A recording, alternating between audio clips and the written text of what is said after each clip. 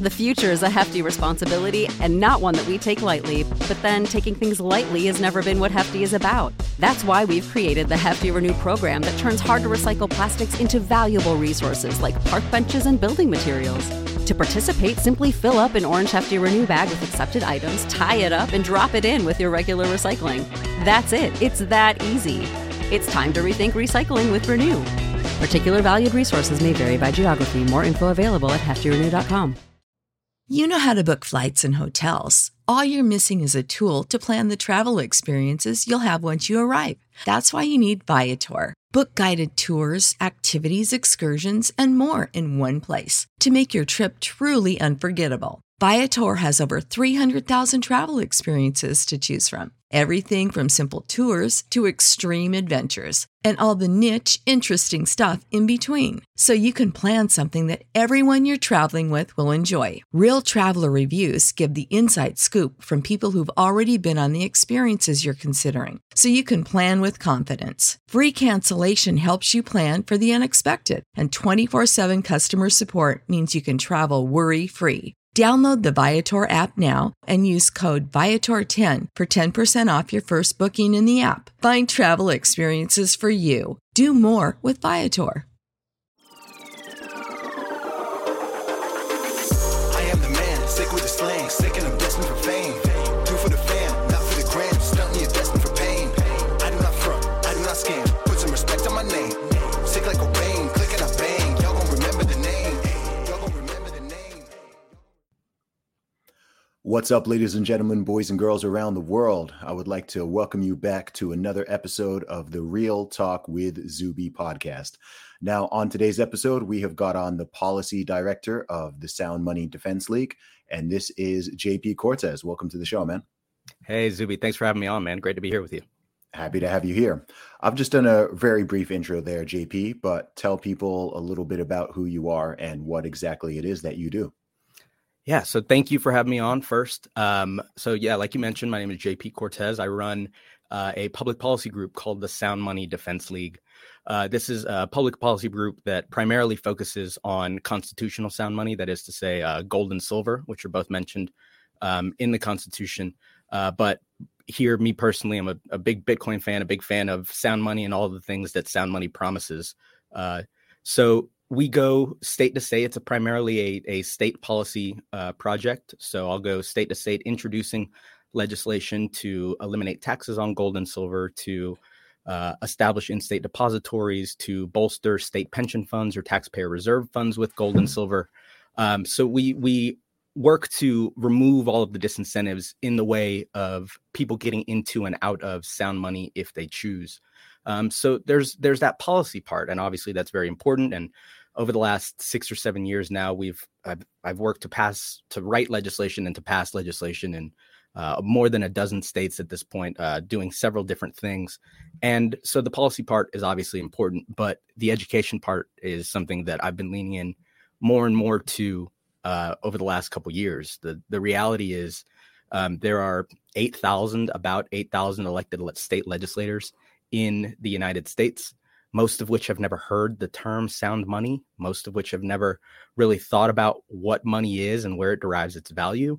And so this opportunity to testify at hearings and to take meetings with legislators, I think is equally as important as actually passing legislation, introducing people to these ideas and bridging the disconnect between, what money printing is and how that flows downward and effectively harms the poorest among us. This is not something that's regularly understood. So having the opportunity to write and to speak, you were at Freedom Fest last week. I was at Freedom Fest last week, both having the opportunity to speak on what it is that we're doing. And so sharing the message is equally as important as the policy work itself. Mm-hmm. Okay, so let's go over some basics here, because this is not a financial expert. I'm not going to assume that anyone listening to this podcast knows all of these financial terms. You yourself have said that many elected officials do not. So there's a phrase you've used multiple times. You say sound money. What exactly does the term sound money actually mean? When I say sound money, I'm talking about sound money in the Austrian tradition, the tradition that was born in Karl Menger, Ludwig von Mises, Murray Rothbard, Hayek and Hazlitt. And this is simply the idea that it's a money based on market forces. So this is not a money that was, there wasn't a government agent that waved the wand and said, gold and silver are money. These gold and silver historically have been money for thousands of years, not because of the stamp of approval that a government lackey handed down, but rather because these are monies that have been tested by the market with that self-correcting mechanism that's inherent in free markets. And over thousands of years, it's a store of value. It has retained value. So gold and silver, Bitcoin, these are examples of sound money. Examples of unsound money would be puka shells, small stones, little glass beads, and of course, the U.S. Federal Reserve note, commonly known as the dollar today. And so sound money, that's kind of what sound money is as far as like a technical definition. But there are two main value props to what the benefit that sound money provides. The first is that as a question of as an investment tool, sound money reduces uncertainty, right? So if you and I are trying to plan a year from now, 5 years from now, 10 years from now, 30 years from now, doing that with an unstable money becomes incredibly difficult. If we don't know what the value of money is going to be 10 years from now, you and I can't sign a contract that would, for example, work to build the infrastructure in the city in which you and I live.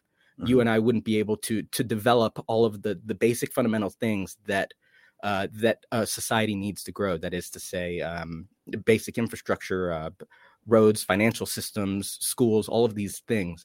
And these products, these institutions grow through the process of capital accumulation. People are able to store their wealth because they know that its value will retain over the long term. And through the course of that, people are able to plan and invest and save in a way that benefits themselves, in a way that benefits society.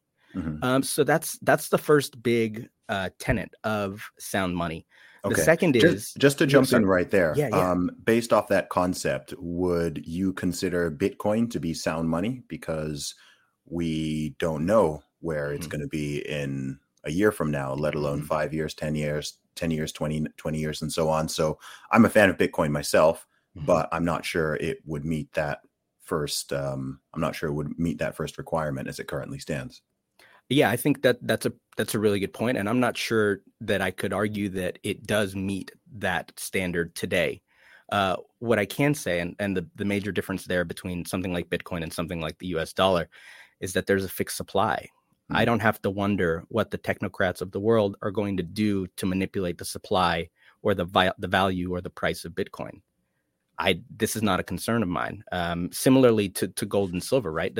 These are precious metals, and yeah, you can get into potentially artificial gold, or a comet comes and hits Earth, and it's full of gold. So potentially, at least in theory, there are ways in which the gold supply could increase. Mm-hmm. But this is a fundamentally different process than people on the PhD standard, a bunch of highly credentialed people coming together and saying, oh, we know what's best for the world. We know what's best for this monetary system. And we're going to carry out our will through, without the consent of the governed, without any real appreciation for how inflation and how monetary policy hurts the most vulnerable among us. And so that I would say that's a difference between something like Bitcoin that makes Bitcoin, to me, err more on the side of sound money, because it hasn't happened yet, but I know what the supply chart is, and I know that I think 2050, whatever the year is, I can rest assured that there are X amount of Bitcoin in the world. There will never be any more. Mm-hmm. I can't say that about the dollar. Sure. So is the fixed supply, is that the second term that determines sound money? I know I interrupted you there. You were coming to a second point, but point? Yeah, it wasn't going to be a fixed supply, though generally that is what allows a money to retain its value. Mm-hmm. But the second part of what makes sound money so important is that it acts as defense against a government that would otherwise spend recklessly. So sound money serves as guardrails. It's a bulwark for a government that would otherwise spend recklessly on, for example, giant wars that are decades long that we don't have a lot to show for example, the Middle East most recently, And then, so Ukraine, for example, another good example of Americans, or at least the American leaders, printing and sending tens of billions of dollars to Ukraine, a country that is obviously struggling, but that has a long history of financial mismanagement. And so now recently, over the last couple of days, I don't know if you've seen some of these large publications have been talking about, hey, wait, should we have been giving Ukraine this money? Have we thought anything at all about maybe how the money is being spent? Is there any sort of audit system? Is there any sort of, give me an itemized report of where this money is going? Mm-hmm. But in typical American fashion, I think there's nothing in the way of accountability as far as spending, or really as far as much of anything. Yeah. So we see that the moral hazard that's introduced there, when you don't have to actually worry about the money because you can just print more at any time, leads to bad decisions. And again, that could be things like war. There could be things like domestic policies that tend to, hurt the poorest people among us. There are, billions of dollars, billions of dollars that were spent on, for example, the war on drugs. And this is, what was a government policy of targeting Black and brown people for smoking pot or whatever it is. And the money and the resources and the time that goes into all of this isn't commensurate with the value derived from what the policy is supposed to do. So if sound money stops these things, if sound money puts, guardrails on what a government is allowed to do without the consent of the governed, then sound money is ultimately what keeps these massive government institutions from wreaking havoc all over the world.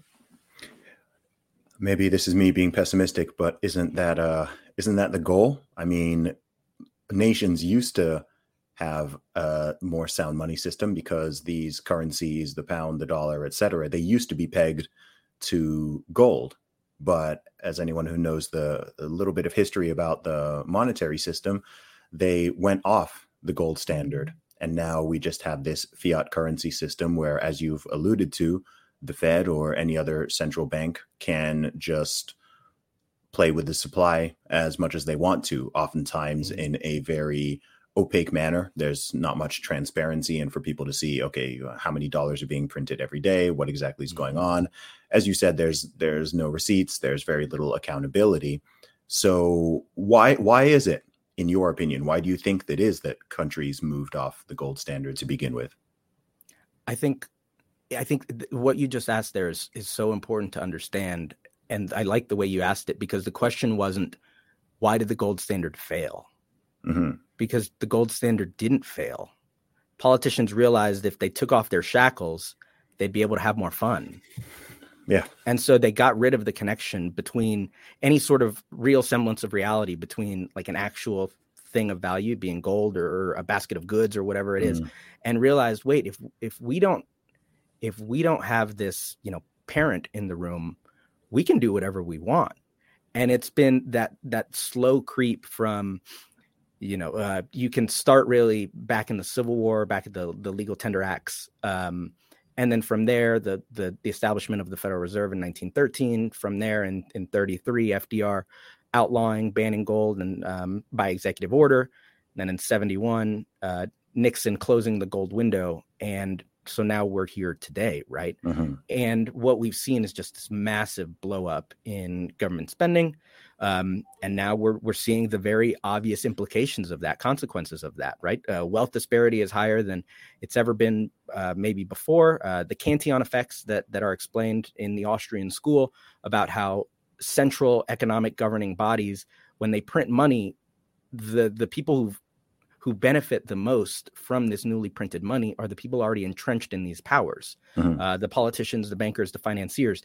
And these are the ones that are getting money long before inflation catches up. So by the time, if the Fed prints money today and by the time it works its way into the economy and down to us, we're not getting those cheap prices of newly printed money. Inflation is already caught up by the time it gets to us. And that's something so important for people to understand, because I don't think a lot of people know that. That's the Cantillon effect, correct? Mm-hmm. Yeah, that's Richard Cantillon. He was a French economist.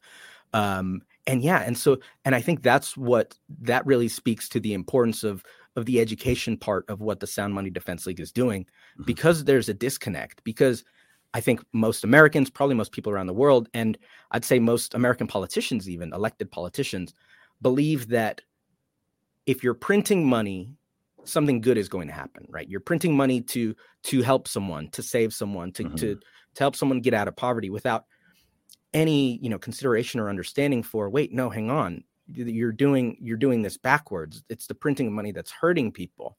But it's hard to understand, or rather American politicians and probably politicians around the world are having a really hard time understanding that, maybe it is, well, actually, no, it's not. It's not Ukraine's fault. And it's not Putin's fault. And it's not the CEO of Kroger's fault. And it's not the CEO of ExxonMobil's fault.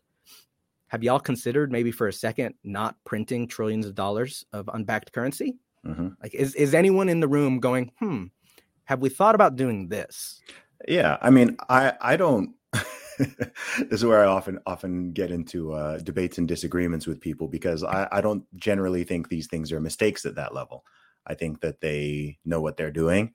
And I think either they don't care or it's intentional. I think that the destruction is intentional. I don't believe that someone can be working in such a position and someone can be working in the Federal Reserve or leading it or running a central bank, and they genuinely don't know, they're not aware that printing huge amounts of money in a short space of time is going to jack up inflation.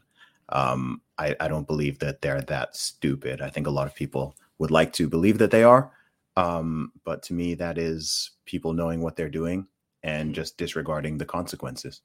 Yeah, and I totally agree. And I think it speaks to how modern economics, as it's understood and practiced today, is closer to ideology than actual social science, right? This is what it looks like here in America at 9.1 inflation, and that number is probably tampered down. I'm willing to bet. Yeah.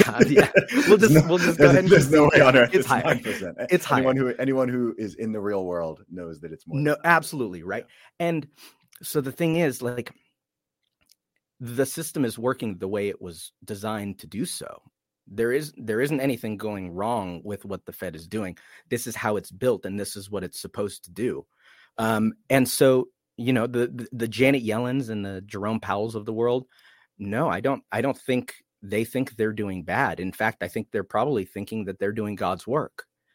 But like, all of that stems from like an ideology that's wrong. And the idea, this like Keynesian idea that you can deficit spend your way into prosperity, and that technocrats can control the world and centrally plan it in such a way that there is no poverty. There is no, no one is suffering. We can lift everyone up through the machinations of a central planner. And like, that in itself is just so fundamentally misunderstands, what we're doing here, how economies come to be, what money is, what value is. And eventually, it's unsustainable. There's real harm here caught at the end of all of this. And it's okay. No, sorry, go ahead. No, so what I was just going to say is that, like, and that's what makes the doublespeak we've been seeing so much as it's a moral failing, right? So inflation itself is a moral failing in that this is a policy choice. The government and the Federal Reserve have decided we're going to make life more expensive for people that are already struggling to afford housing, food, medicine, whatever it is. And so, but that hinges on the promise that, the government will save you. They'll give you stimmies. They'll give you tax breaks. They'll do whatever it is, lower prices of things. And so all of this hinges on, oh, don't worry, the government will come save you. But to the single mother in inner city has several kids and is already struggling to afford X, Y, or Z, empty promises coming from community theater actors in DC, in penguin suits, don't actually affect the livelihood of this person that is in this moment struggling. And the politicians are actively making it worse. And so that's what, going back to the doublespeak, right? So we saw at the very beginning, maybe 18 months ago, maybe longer than that now, transitory is the phrase that we heard all the time. But actually, even before that, right, there was no inflation. For a long time, there is no inflation. And then, well, it is happening, but it's actually not that bad. And then Well, it is happening, but it's actually good for you. And let me explain to you how this benefits you. And it's insane. And now, like most recently, we're redefining the term recession, and this long held understanding sort of how mainstream economists and generally people focused on the economy are studying these things. Suddenly these definitions are no good. It's happening in real time. The double speak, the Orwellian process of this, we're seeing it happen every day today. Yes. And like, so when you have these sort of what look like, it's not sleight of hand, it's sleight of tongue, I suppose. It's funky. It's funky movement. It's lying. Yes. Okay. Yeah. It's lies and deception. Yeah. That's what it is. That's exactly what it is. Yeah. It is an untruth. And I've said before, and I think I said it on that panel at Freedom Fest, that second to language, money is the single most like interpersonal, interconnected tool that human beings regularly use to communicate. Right? There's very little that doesn't touch money. This and money itself and prices themselves, they're all signals. That it's all information. And so if you so going back to the language being incredibly important. So like when you manipulate money, you can see very clearly, people are hurting, people are losing their jobs, people are unable to pay medical bills, whatever it is. And this is what it looks like when you manipulate money. And seeing people manipulate language is a little bit harder, but we've gotten in the last couple months several really good examples of what it looks like when like the rules of the game are actively changing. When language is manipulated this way, when money is manipulated this way, people are unable to make decisions and to plan, because the signals that money and language are providing are being obfuscated by a government that's obfuscating intentionally. And so you have this system in which people are regularly hurt by these policies without really understanding how they're being hurt, or that it's actively happening on purpose to them. I hear that. So with your organization, what is it that you're doing? How are you trying to help and equip people with the tools, and what sort of policies are you trying to put in place to slow this bleed? So I think first, like on a very sort of broad scale, what I believe in and what I do professionally stems from the idea that the federal government is not going to help you. Mitch McConnell is not going to wake up one morning and say, wow, sound money sounds great. We should totally go back to that. Nancy Pelosi is not in Taiwan right now talking to people about how we should restore sound money. Right. So this isn't naturally going to happen. And that speaks to like American politicians generally as a whole being a very reactive group. Government itself is a reactive institution. To be fair, just to jump in here, this is the case all over the globe, isn't it? I mean, there's an exception. Is there any country at the moment that uses sound money or that is still on the gold standard? Because as far as I'm aware, we just have a series of fiat standards ranging from quite bad to absolutely terrible. Right? Yeah, I mean, the US is one of the best in the world in terms of currency stability and lower inflation, and even that is that's not great. But I'm from the UK. The pound is the same thing is happening with the pound. Same thing is happening with the euro. All of them. It's the same thing everywhere, unless there's an exception that I may not know. No, I don't think there is an exception, but I think it's worth noting that, like you mentioned, the U.S. is probably the one of the highest, most well-respected, quote unquote, central bank fiat systems that exists today. But the reason it exists so strongly is not through any benefit of the fiat system itself, but rather from the privilege that comes with being a reserve currency and being able to weaponize monetary policy to hurt your friends or to help your allies. It's not that the dollar itself is all that great. It's that America has largely been a bully for decades and strong. And so these systems, a lot of these systems are based on the American dollar. They use the American dollar to transact in. So yeah, there's a lot of leverage there for Americans, for America to sort of position themselves as a, global monetary leader. But that's not because the money itself is any good. It's because of everything else, the weapons, the land, the resources, the position in world history, right? So like the money itself is not necessarily something to be super excited about. And so the answer is not going to come from the federal level. And I think understanding that is a big part of this. But that doesn't mean that there aren't things that you and I could do, or that there aren't things that individual states can do to help mitigate some of this damage that is largely coming from the federal level. Mm-hmm. You can adopt your own gold standard, do what you need to do to protect your loved ones and your family, with the understanding that we're in an inflationary environment and it doesn't look like it's going to stop anytime soon. So we can thump our chest and beg the politicians on Capitol Hill to please fix this problem for us. But I don't think that that's like an effective or a good use of time. So what I largely do, what we do, is on the state level. And all of this, it's simply removing the disincentives.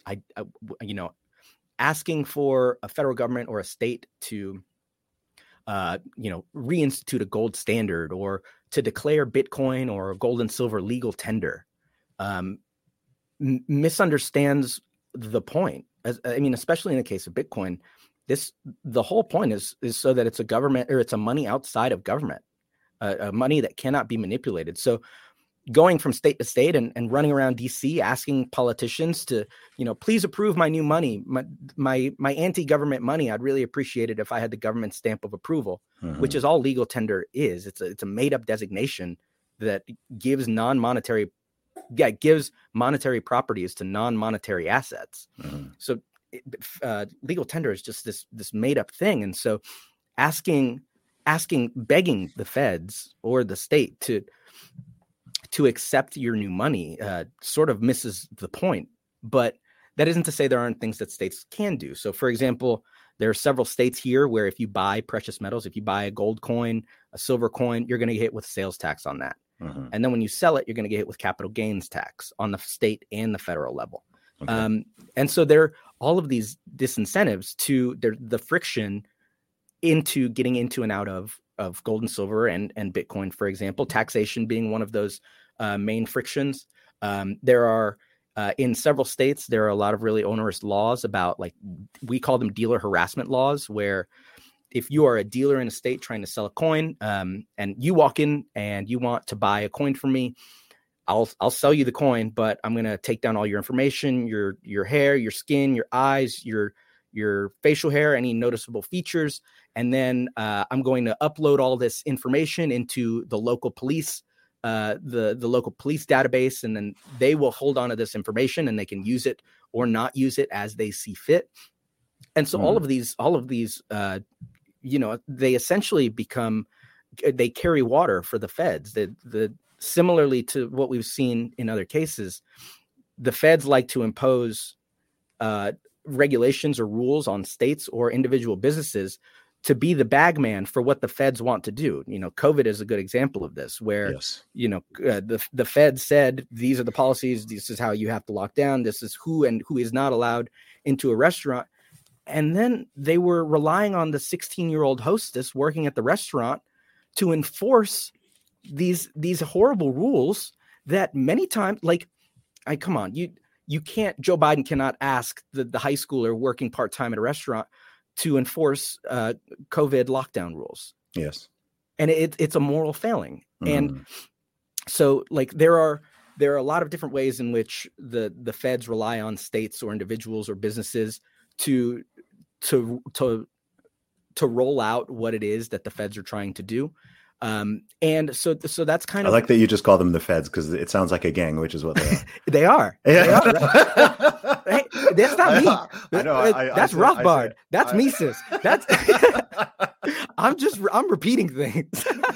I know. It just makes me laugh because it puts it in the right context. Because of course, if you were to swap that word out with any sort of gang name or mafia name, it's, yeah. And so so the point or the goal is not to get the government, state or federal, to accept or to restore sound money. It's to get the feds and the state out of the way. Mm-hmm. Let people interact, let people transact, let people save in the methods and the ways that they want to save.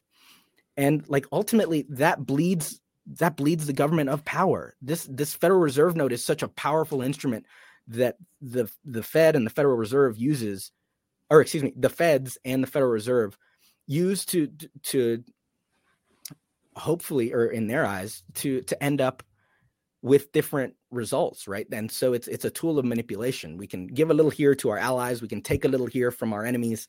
We can impose this tax or this restriction here or there. And so it's a tool of control. And so by allowing gold, silver, Bitcoin, whatever it is, allowing those to compete, offering the possibility of competing currencies, I think we'll see, like, I'm not even necessarily talking about me and you, man. But there's a reality to, like, there are poor people struggling all around the world that non-sound money, that fiat money, excuse me, this allows and empowers these systems that hurt people, massive wars throughout the country, these inflation rates. Like, there are actual people suffering at the end of all of this. This isn't, some sort of a PhD exercise in theoretical economics, right? Mm-hmm. And there is no level of like, oh, if we just keep tweaking our our regression, we're going to get the answer right, and then all of a sudden everyone's going to be rich and happy. Mm-hmm. And that misunderstands how the world works. I hear that.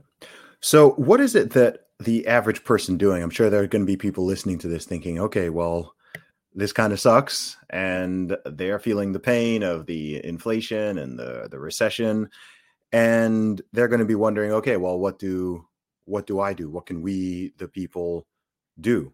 We don't control the money system at the federal level. We don't even control much at the state level. We depend, regardless of wherever someone is. I mean, it's hard enough in the USA, but for people who are outside of it, especially in developing countries, what can people actually do to start taking some of that power back?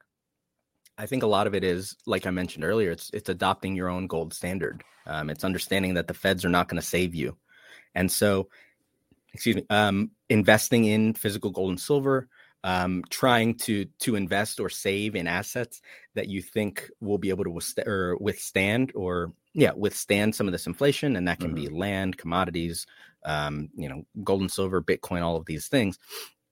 And so I think, and like Bitcoin is a very exciting, as especially as it pertains to third world countries or emerging markets where, in Nigeria, for example, you hear, women's groups that are using Bitcoin to crowdsource big projects against police brutality, for example, because you can't use the currency of the land to fight against a government that doesn't want you fighting against them. In Hong Kong, we're seeing a lot of that as well. You've got people that are fighting up against this government. Bank accounts are being seized. Assets are being seized. And so the things like Bitcoin and things that operate outside of the traditional financial system they serve as a lifeline for these people in many cases. Canada being another great example of protesters waking up one morning and finding out that they've been financially othered, that suddenly, Trudeau just unilaterally decided to take all our stuff. What do you mean? It's crazy. And it's infuriating, and it speaks to the need for trustless societies. These are institutions that don't require a good or a noble person in charge in order for them to be working properly. And gold standards and things like Bitcoin are really good in that they reduce trust. I don't need Jerome Powell to be an Austrian economist and to understand Cantillon effects. For him, I don't need for him to understand that if there are the guardrails that keep him within, operating within a certain degree of monetary policy. But there is nothing in the way of restraint there. And so I have to trust Jerome Powell. I have to trust Janet Yellen. I have to trust Joe Biden because these institutions hinge on trust. So the answer is not necessarily voting the right person into office or, allowing the next smart PhD to come out and head the Federal Reserve. That ultimately can't be what the answer is. The answer has to be creating institutions that don't rely on that. Yeah, it's a big uphill battle. I mean, it's interesting because this is one of the areas in terms of money where it seems that humanity has gone backwards actually, that the money we use now is less sound than the money we used 100 years ago, or even 1,000 years ago in many cases, which is strange because normally we're always improving with technology. But in this case, we've had the opposite. And it's something that, I mean, it's complicated. A lot of people don't know it because they don't, I don't know, like when you start having conversations about finances and investing and eyes glaze over money. People are like, that's complicated. Just give me my dollars, give me my pounds, give me my euros. And people don't really, even with inflation, I mean, I think it's good that people are talking about inflation now. I mean, it's something I was trying to highlight in 2020 and 2021 as an eventual consequence of all the policies that people were advocating for then. And not very many people were particularly interested in hearing what I had to say. They just thought I wanted everybody and their grandmas to die of a virus. And on top of that, all of the experts were saying you were wrong. Yes. All the experts over and over, everything from COVID to economics to medicine to nutrition to health to public schooling to war, on and on and on. It's crazy. And the thing with the government as well is that when it comes to the government, I think this is one of the only institutions, there might be a handful of other ones, but it's really one of the only institutions where, number one, the more it fails, the bigger it gets. And also that people do not lose trust and faith in it. That's one of the strangest, it's one of the strangest things, because on an individual level, or even with a company, with the exception of the gods at Pfizer and Moderna and so on, if you are caught constantly lying or not doing what you said you would do, or having products that don't do what they say they're going to do, or so on, people lose trust in you. And after a while, that trust is gone. And, you know, if you've got a con man who's out in a city and he's genuinely just conning people, right? He's selling people fake goods, or he's selling people things that blow up when you plug them in, or whatever it is. You can do that for like a short time. And then very quickly word gets around, hey, this guy's a con man. You can't trust him. Don't buy his stuff. And he fails. He doesn't become more powerful, and people put more trust in him, and people expect him to be the one who's going to fix everything. But that's what seems to happen with governments. And that's how they've even become so large and overreaching over time. And there's just more and more and more laws. I mean, nobody in any developed country even knows what all the laws are. You can't.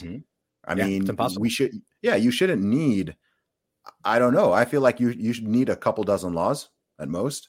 Probably like 3 or 4 like very basic ones, and then maybe a dozen or 2 that are a little more specific and in depth.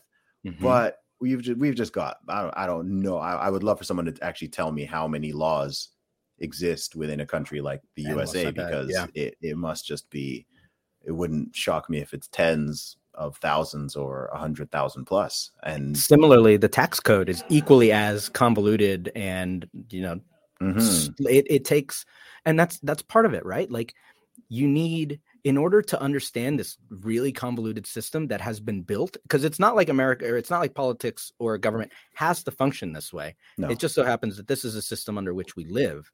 And it is literally impossible. You need a master's in accounting, and you need a law degree, and you need ethics and philosophy degree. You need all of them. You need all of them just to understand the rules in the place in which you live, which is mind blowing. And so I think, excuse me, what you were just saying there about trust, and I think this is I think Hoppe touches this a little bit in his Democracy, the God That Failed, is this idea that democracy fails in part because of this system in which every 2 years, every 4 years, people can say, oh, no, this was no good. We'll just bring in the next guy and he'll fix it, or she'll fix it. And so it's just a constant constantly absolving politicians, because the idea is, oh, well, they're no good. Just get them out. Who cares? We'll get a good one next time.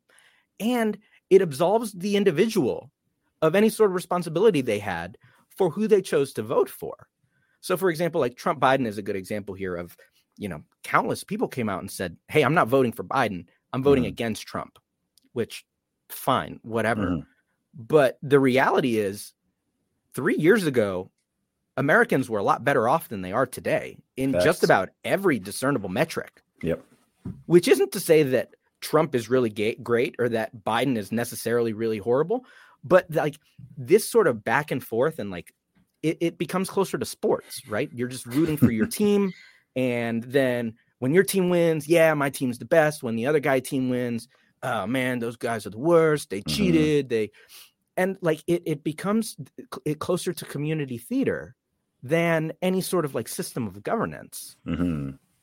What do you think would be a better option? Because democracy as it currently stands is this, I know that the USA is technically a constitutional republic, as people like to say. But with this concept of democracy, I think it's interesting because it's very much it's an absolute sacred cow. I mean, if you live in a Western country, the idea that democracy is not absolutely the best way of doing things. Yeah, it's very sacred. And there are some there are many flaws with it, some of which we haven't discussed. But the question, of course, is, well, what's the alternative? So, I mean, in your mind, if this were not you've said this way of doing things is suboptimal, with having this back and forth every couple of years, and it just becomes very tribal, and the ping pong ball bounces back and forth, and nothing really gets done or moves forward. What do you think would be, in theory or in practice, a better system? First, I would ask you or whoever is asking me, how do you define better, right? So, like, okay, at least in the Austrian school, subjective value is at the crux of the entire understanding of the world, right? Human beings act rationally. They use their ends to achieve desired means, and that's what rationality is, and that's what subjective value is. And so, I think importantly, it's about choice. It's about the voluntary system in which, you choose, or if you want to leave, you can leave. But, this, for example, you never signed the Constitution. The social contract theory is a made up, it's a fiction. You have no obligation to, maybe your family, your closest friends, but the idea that, you're in DC right now and you, I think, would call yourself a conservative commentator, conservative libertarian, however you want to define that. However people want to call me, I don't care. Yeah. So however you want to define that. And, so you're in DC right now. There is, a trans woman in Portland right now with a very successful OnlyFans that is, very heavily tattooed and body modifications, and just lives their life in a way that is completely incongruent with maybe you or maybe me or whoever it is. And so the idea is, hey, I don't necessarily want that person speaking for me, and they probably don't want me speaking for them. So what is this arrangement in which, like, from thousands of miles apart, we're forced to collectively be one? It doesn't make sense. And so you hear, the term soft secession, national divorce. And I think ultimately, I think all of those things are what will happen. And I think all those things happening are a net benefit to the world we live in, because the point of doing those things is to avoid the civil war, is to avoid the larger conflict. And so breaking up, if, me and my girlfriend want to break up now and do it kindly, or we can wait 10 years till we're at each other's throats and wanting to kill each other in each other's sleep. It doesn't make sense to continue to see that the worldviews, the multiple worldviews, because it's not just two, this isn't a binary dichotomous thing.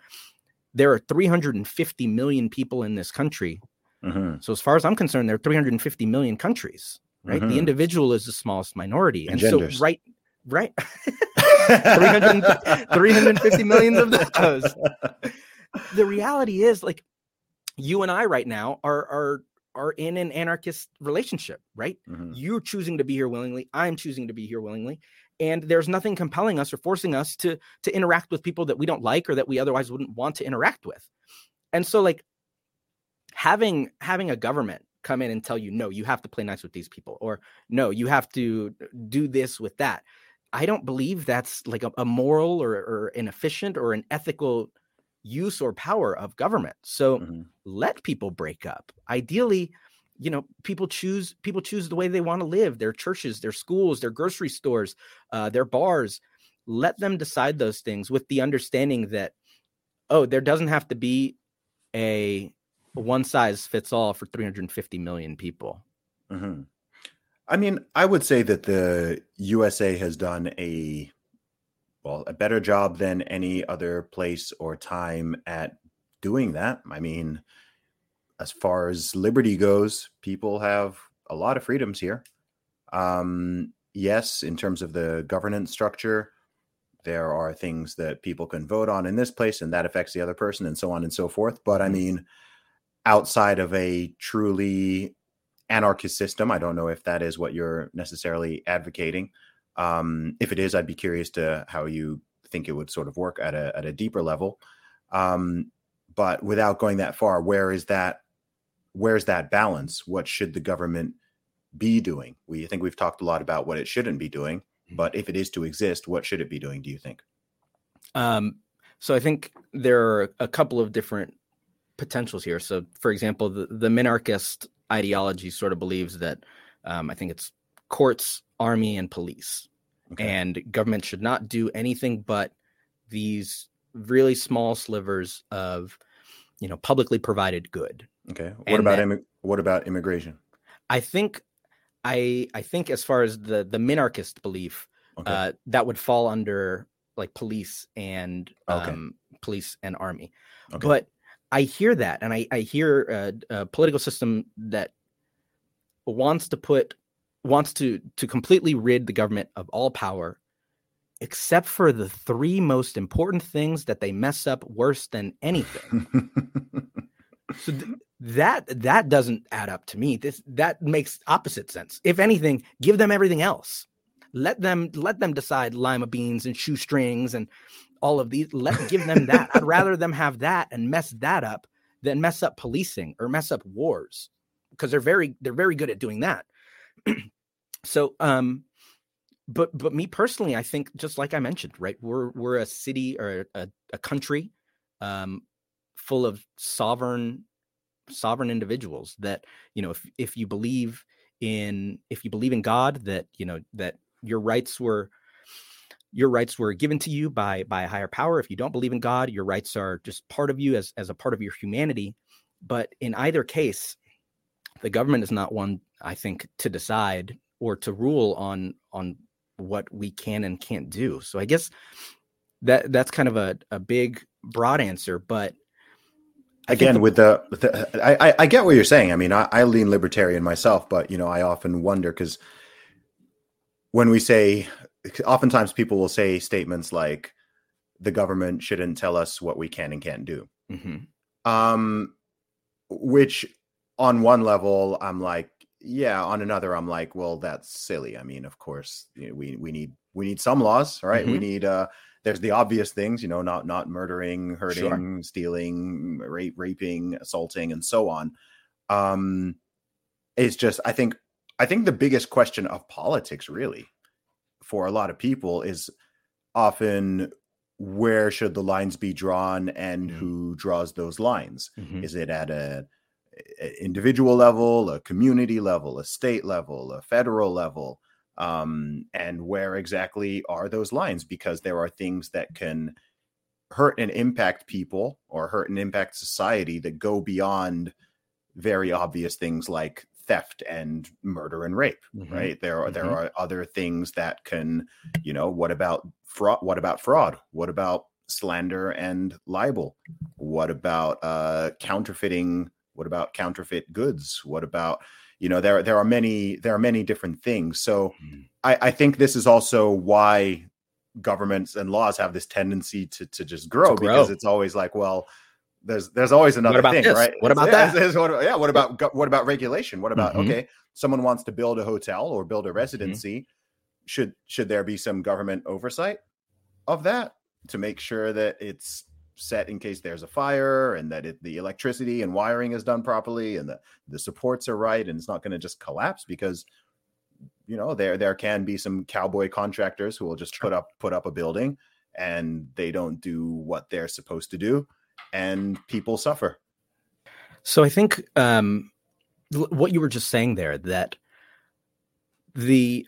it's almost less a question of what is decided and more often a question of who gets to decide, which is where the power really lies. And I think, so for example, things like rape, murder, you know, the big sins. I personally don't do any of those things, but the reason I don't do them isn't because they're codified in a book somewhere in my state capital, right? There's like a real morality to how one chooses to live their lives.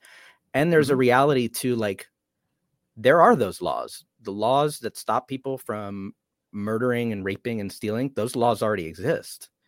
And that doesn't stop people from breaking them. I mean, all of these things still exist today. So maybe that speaks to like how this level of governance. It certainly helps. The law, having the law in hand. Sure. Absolutely.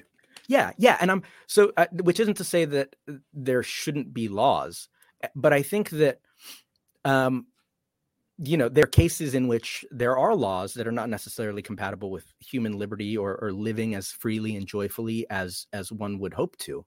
And so your answer there is to create a system in which, like, if you don't like these rules, you can just go somewhere else. You can vote with your feet. You can leave. COVID is a good example of that. War on drugs is a good example on that. Tax rates is a good example on that. And we're seeing it happen, right? Like, people are fleeing from from New York. People are fleeing from California to places like Texas and Florida. So, like, you know, should there be rules? Absolutely. And I think that, you know, you generally need rules, but I think that one, allowing people to choose where they want to live. I think generally most people will gravitate towards a system in which there isn't any murder, or there isn't theft, and there isn't rape. Of course. I think. Sorry to jump in. I mean, I feel like what's being described is what the USA already has. In what way? As in, I mean, you can move if you don't like how California is, you can move. If you don't like how New York City is, you can move. Like, people already have this freedom of movement and freedom of speech and freedom of association. Sure, of course, there can be emotional and financial and practical logistical roadblocks, and I don't know how you'd avoid that being the case, unless you want to finance everyone to go wherever they want, which is going to create a whole host of other problems. I guess my question would be, what would be changed from the way it currently is? Because I think what was just described there is what the US has. And one thing that actually makes the USA special, in that you have 50 state options, which you don't have in most countries. Is that the way it works in the UK? The UK doesn't have states. Well, the UK doesn't have states. So like, but like with a UK passport, you can bounce around between the different countries of countries. The UK. Yeah, for sure. Yeah. Okay. And I mean, if you're in Europe, you've got all of Europe. I mean, if you're within the Eurozone, then, you know, if you're in France and you want to move to Germany, you can. If you're in Germany, you want to move to Portugal, you can. You don't even need a visa. So that already is. Yeah, I feel like that largely already exists. And most people don't take advantage of it, by the way. Yeah. most people don't do it. Doesn't. I don't even think it occurs to most people to like base their life on, you know, designations of freedom, right? I think largely most people wake up in the morning, they go to work, they're worried about paying their bills, they come home and they go to sleep and they do it again. And so, like, questions about gender, questions about drugs, questions about you know, recessions or whatever, the average American is not wasting their time or bothering thinking things like this. And so I think an important part to what you were saying is this belief that I have that the federal government is largely, you know, a pointless institution that doesn't really get anything done. I believe that that's true, but the actionable part of that is to participate in the bodies that are smaller and will actually affect you. So right now I'm in Idaho. I'm in Boise, Idaho. And, you know, so DC is what, 3,000 miles away right now. I think if I were looking to enact change, if I were wanting to make a difference, I wouldn't be lobbying folks in DC, right? I would come to my community, and not even necessarily using the political process, but just look at your community and seeing how you can serve your community better. So like, people spend an inordinate amount of time thinking about politics, spending money on politics, deriving entire identities from politics. What I'm saying is, if you cared more about your loved ones and your communities, and you work to make yourself the best person you can be over spending time on YouTube listening to Elizabeth Warren or talk about Bitcoin regulations, or listening to Nancy Pelosi do this or that, I think you generally will be, one, more robust as a human being, more well-rounded, and happier. Oh, of course. Without the weight and the depression that comes with these institutions that don't serve us. Mm-hmm. Yeah, no debate there. No debate there at all. I mean, that's a big part of my message. And so I think, like, going back to being an active participant in your state legislature, where you can actually enact change, is so important as to why, like, what Sound Money does. You know, the federal level it's gridlocked, it's a swamp. You're not going to get change there. But there's a reality to state politics or state legislature in that, like, these are not big offices. These are not offices that are insulated from people. So when you get a call, when you get 20 calls into one state legislature, that switchboard lights up, they don't know what to do. They've never had that sort of grassroots pressure. They've never heard from people, because generally people don't participate in their state legislatures. Yeah. There's a famous quote from a former politician, a senator out of Illinois, that's, when I feel the heat, I see the light, which is this idea that, like, you have to, I need to feel heat in order to see the light. Politicians are not going to proactively take up the issues that we care about. You have to force them. You have to be there knocking on the doors, making the phone calls. And that having that sort of level of potential change is infinitely more than any change you'll ever achieve in DC. And you're affecting your actual community. These are the people in your actual life every day. You know, these are people you have more in common with. I have more in common with a state legislator here in Idaho than I do with Nancy Pelosi, or, any of these big name DC Beltway politicians. And so, like, just controlling what you can control inside yourself and inside your community, your city, and how that protects loved ones, I think is a much more, like, moral and meaningful fight than spending your time trying to fight DC. 100%, man. I agree with you. JP, man, it's been so good to talk to you. Tell the listeners where they can find and follow you online. Yeah, man, it's been great. Thank you for having me. So you can find me on Twitter at jpcortez27. And soundmoneydefense.org is the website. My email is on there as well, jp.cortez@soundmoneydefense.org. And so, yeah, if anyone listening right now, I'm available to chat anytime. If anyone wants to run any policy in a state that is not good on the sound money issue, please reach out. Several of our state projects that we have passed were born with a concerned citizen that reaches out and says, hey, I know I see on your list of on your index and or your scorecard, I see that my state is really bad at this. Please, can we work together to introduce and pass some legislation? And there have been several projects that started and ended that way. So if anyone's listening, if anyone has any particular concern or wants to carry legislation like this, please reach out. I'm available anytime. Awesome. JP Cortez, thank you for coming on the show. Thanks a lot, Zuby. I am the man, sick with the slang, sick and I'm destined for fame. Do for the fam, not for the gram, stunting you're destined for pain. I do not front, I do not scam, put some respect on my name. Sick like Cobain, click and I bang, y'all gon' remember the name. Y'all gon' remember the name. You know how to book flights and hotels. All you're missing is a tool to plan the travel experiences you'll have once you arrive. That's why you need Viator. Book guided tours, activities, excursions, and more in one place to make your trip truly unforgettable. Viator has over 300,000 travel experiences to choose from. Everything from simple tours to extreme adventures and all the niche, interesting stuff in between. So you can plan something that everyone you're traveling with will enjoy. Real traveler reviews give the inside scoop from people who've already been on the experiences you're considering. So you can plan with confidence. Free cancellation helps you plan for the unexpected. And 24/7 customer support means you can travel worry-free. Download the Viator app now and use code Viator10 for 10% off your first booking in the app. Find travel experiences for you. Do more with Viator. Without the ones like you, who work tirelessly to keep things running, everything would suddenly stop. Hospitals, factories, schools, and power plants, they all depend on you. No matter the weather, emergency, or time of day, you're the ones who get it done. At Grainger, we're here for you with professional-grade industrial supplies. Count on real-time product availability and fast delivery. Call, click Grainger.com, or just stop by. Grainger, for the ones who get it done.